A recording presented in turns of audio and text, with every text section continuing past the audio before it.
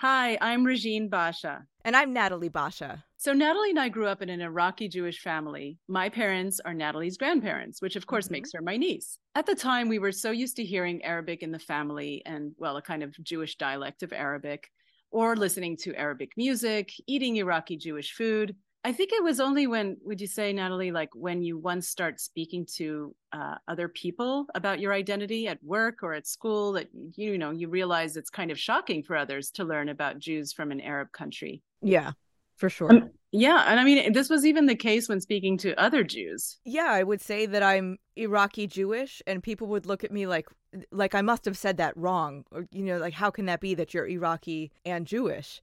So it was always kind of shocking to me that people didn't know that. But this history is really not that old. I mean, we're talking like one or two generations back. But since they left the region, there's been so much eraser and taboo around it that the cultural information really kind of got lost. Yeah, so we started to find this great renaissance happening right now, especially on social media, with people connecting back and preserving food stories from these Arabic and Persian cultures. And with the support of Reboot Studios, we launched Kitchen Radio to capture these stories and to really focus on the origins of a specific dish that was popular to Jewish life. And honestly, let's be real. This was also an excuse for us just to eat amazing food. Of course. Okay, but before we begin, I'm going to have to break it down as briefly as I can for those who are not aware that there were large Jewish communities living throughout the Middle East and North Africa before the State of Israel was formed. You can Wikipedia Mizrahi culture for more on this, but just a quick note about the terms. A lot of people know about Ashkenazi Jews and Sephardic Jews. Ashkenazi meaning coming from Eastern Europe, and Sephardic, meaning those who had lived in Spain before they were expelled. But the communities of Jews from Arab countries or Iran are often mistakenly referred to as Sephardic Jews. And actually, the term that is often used as an identifier is Mizrahi Jews, which is a Hebrew term that means from the Orient or from the East. I don't know. It's not a term I generally self-apply. What about you, Natalie? No, I can't say I've ever referred to myself as Mizrahi Jews. And thinking back, I don't know anybody who calls themselves Mizrahi Jews. I guess it's something that they mostly say in Israel. But I can say that the Iraqi cultural centers often call themselves Babylonian cultural centers because the community had been in the region since the fall of the first temple. And listen, it sounds really cool to say I'm Babylonian Jewish, and I've said it a few times, but it does feel weird calling myself a Babylonian, even though it's the more correct term. I know it sounds like science fiction, I think. Yeah. Yeah, but that just shows you how old these communities really are. So, in food terms, there's really no such thing as Mizrahi food. And because that term only homogenizes a huge swath of different regions with very different cuisines. I mean, families who come from Iraq have very different cuisines from families who come from Syria, which is why we decided to focus on the regions themselves and not really use the term Mizrahi. But in terms of food, it's all just phenomenal. And we will be sure to direct you to where you can learn more about all of this on social media. So for Kitchen Radio, we'll be broadcasting directly from the kitchens of cookbook writers, recipe collectors, storytellers who will cook one iconic dish for us and describe how that dish played a role in Jewish life in that region. Today on Kitchen Radio, we're so thrilled that we get to visit the aromatic kitchen of Tannaz Sassooni, who is also in the Reboot Network. By day, Tannaz works in animation production in LA, but she's an avid recipe collector, a food writer, and a storyteller on social media, reviving dishes from both her Jewish grandmothers, who were from different regions in Iran. To see all of these amazing dishes, you can follow her on Instagram at Tannaz Sassooni. So, Tannaz, tell us about the dish that you're making today. So the dish I am making today, it's called Gondi Kashi.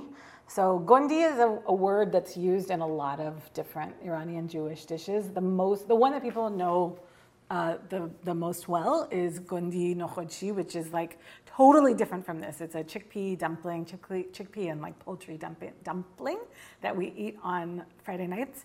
But Gondi Kashi is a rice dish, and it is specific to the Jewish community of the city of Kashan, which is where both of my parents' kind of families come from. Both of my parents were born in Tehran, but their parents are from Kashan. And it is, again, it's a rice dish that has like a million different herbs that we can talk about, and fava beans and beets.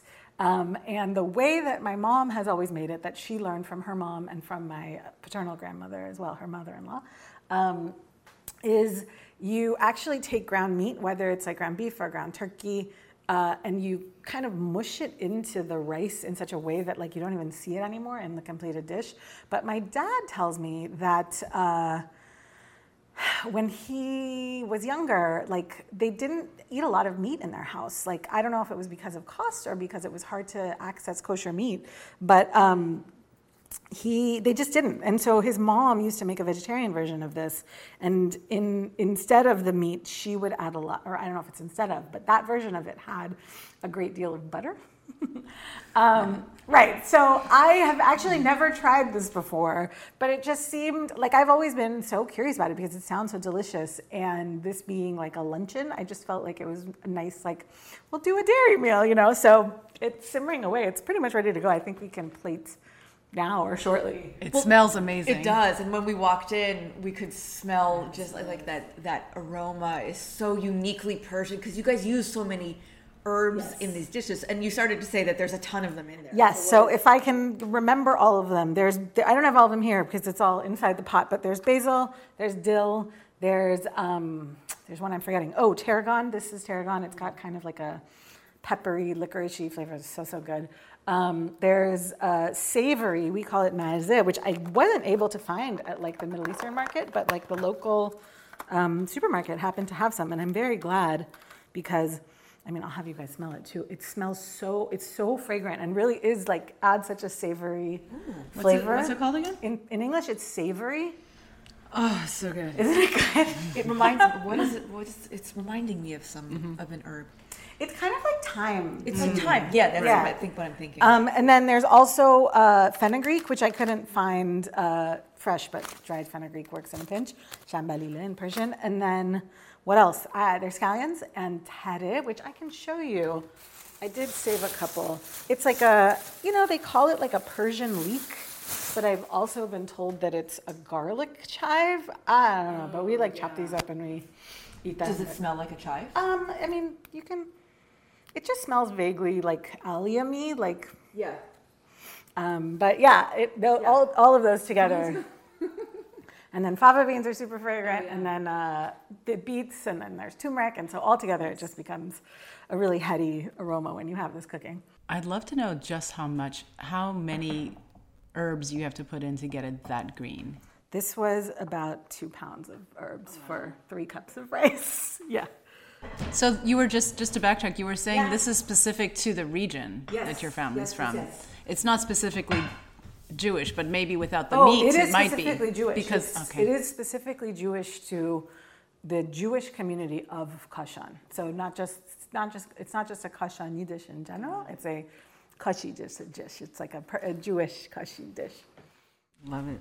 And is it something that you guys would eat?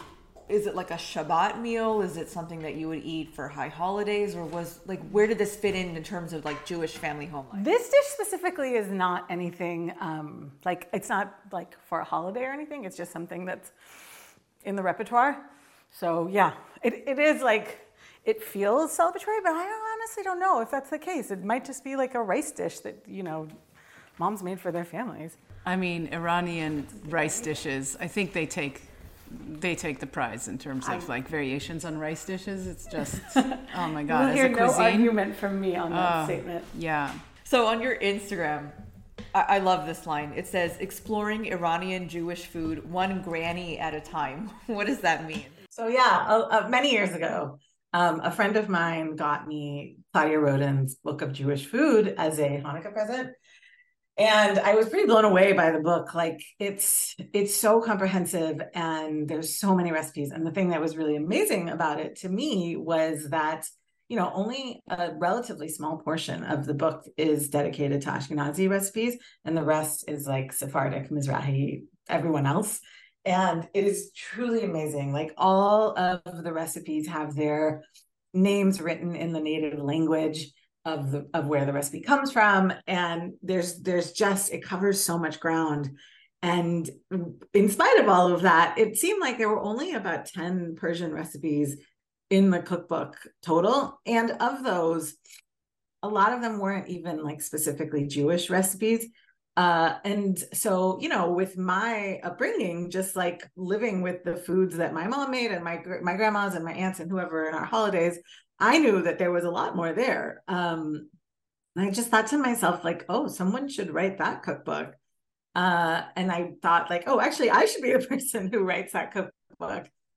So yeah, at that time, I started kind of interviewing women from different cities in Iran, Jewish women here in Los Angeles and other parts of the United States. And I had just like a series of questions that I would ask them of like, what's your Friday night meal? What do you cook for what do you make for the Yom Kippur, breaking the fast, or all of these things? And what I came to kind of uncover was that the Iranian Jewish cuisine was actually quite regional. It was really interesting to me. Like, what I knew as the Friday night meal isn't necessarily the same as what like a Mashhadi Jew would have as their Friday night meal and things like that. There were all these very specialized dishes, so many that I had never even heard of.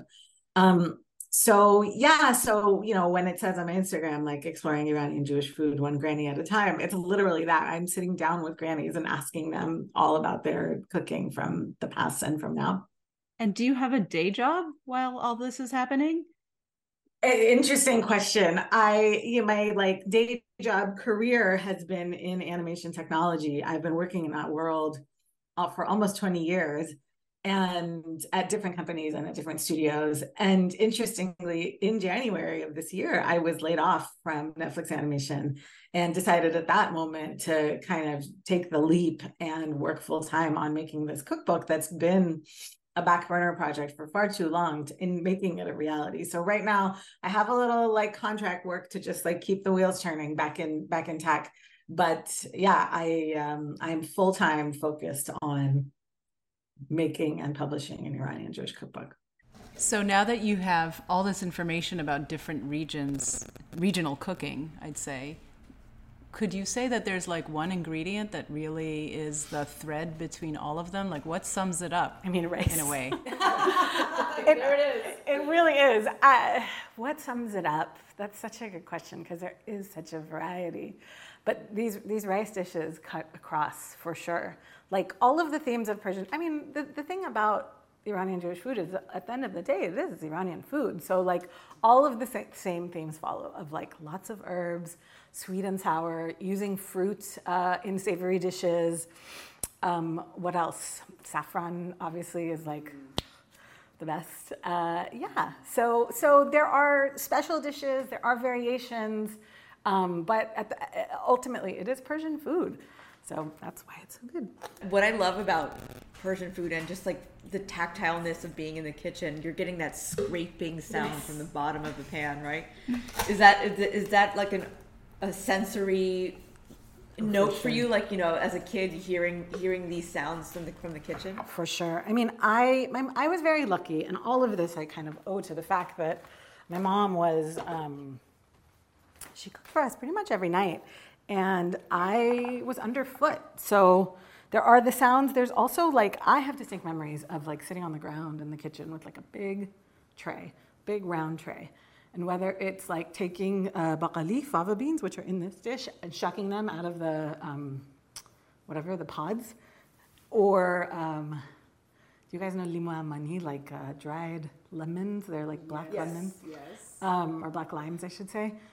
Those, like, you have to pick out the lemon seeds because they're, let me go back a step. So my mom would make gada limu. Here, let me show you.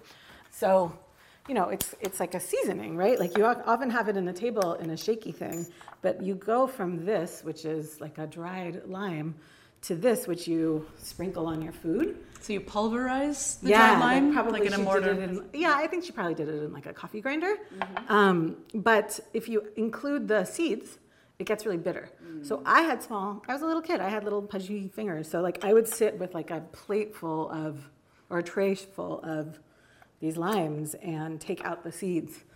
There's the membranes inside get really kind of papery and flaky, so it was a little, and it's a little oily. It was messy, but it was fun. So yeah, that is really my memory of like just doing all these helping out, or like picking sabzi herbs off of their harder stems. That was definitely a task that often went to me, but like now I know how to do it. So I love that.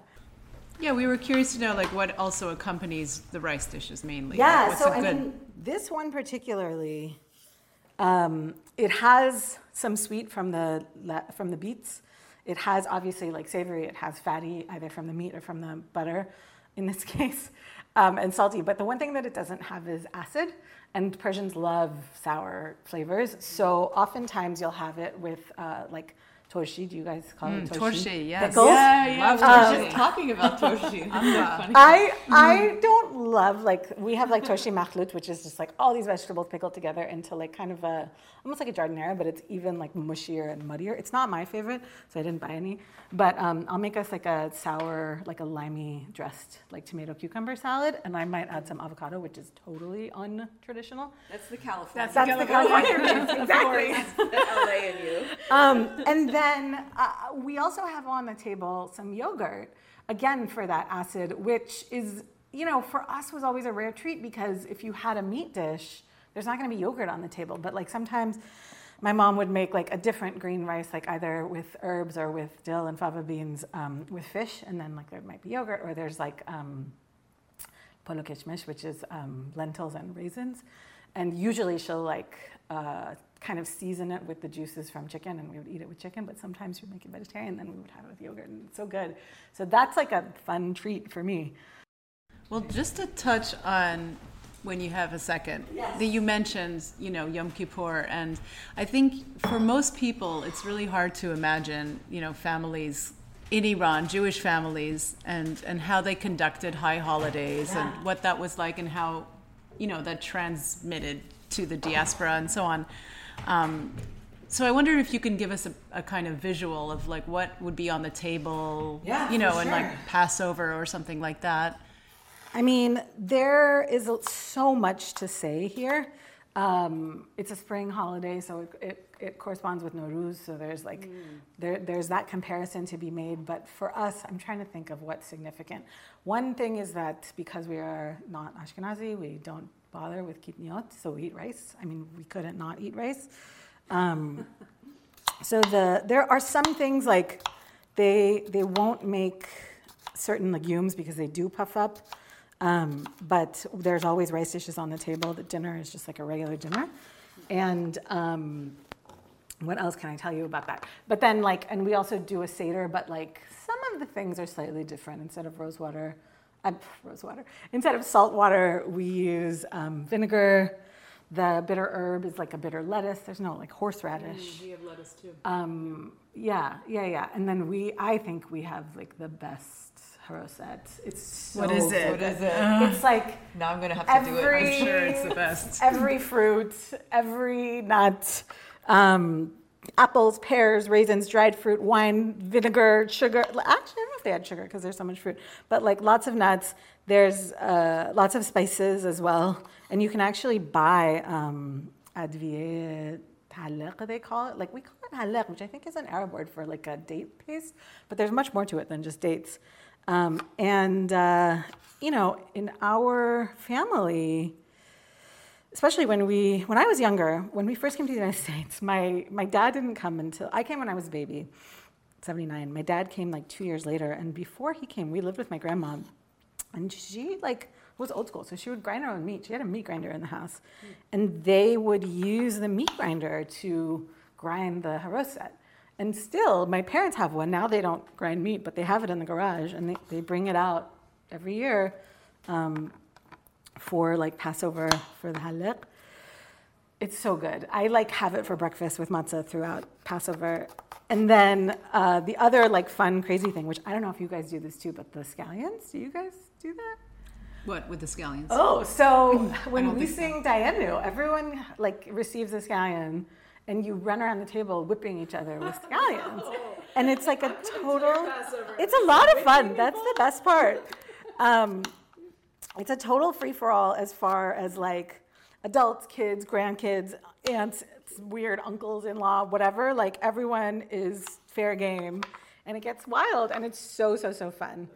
I love that about the Persian culture. I mean, I know in our Iraqi culture, it's very celebratory, but Persians, I think, really take it to another level. Like you guys really like celebrate and party. Yeah, and we do. It's like it's a beautiful thing. It's my knife. But like you do this whole Seder, you eat all this food, and then you have dinner on top of it. So yeah, it is a long night.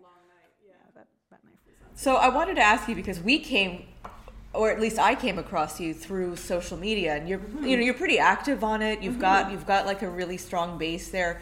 What are the other things that like have the fun things that have come to you or that you've learned like through your work on social media? Yeah, that's a great question. I think it was really interesting during the pandemic because that was the moment that like everyone was stuck in their houses and had to cook a lot of meals because you couldn't go to restaurants. And it was actually a fun time for me too because, I mean, not a fun time, it was terrible, but also like there was like a kind of challenge of can you, what can you make with the food in your house because you don't want to go to the grocery store that often. And I was like growing all these vegetables. So I was doing a ton at that time of like, okay, I don't know why I'm making dinner at 9:30 at night, but time doesn't make sense anymore. And here are some things from the garden and some things I rustled up from the freezer, and we're going to make dinner and see how it goes. But there was an appetite for web-based like cooking demos. So like I was approached by the women from this organization in Montreal called the Traveling Chew, that they like really get it as far as showcasing global Jewish cuisine. And so we did all by myself. Like I have a much chintzier tripod set up. I had my phone in a jar, in a bowl with a towel as like my B-cam over the stove. Seriously. And we made Gondi nochochi, which is the like traditional Friday night meal with like all these people around the world who tuned in and cooked with me. And that was amazing. Like a collective it cooking. was like I think 60 people signed up. And so yeah, that was super fun. And there were a few of those. Thank you so much, Tannaz. That was really great. So great to talk to you. And yeah, my pleasure. Always a pleasure. To see all of these amazing dishes, you can follow her on Instagram @Tannaz Sassooni. Thanks for listening, and join us again next time on Kitchen Radio.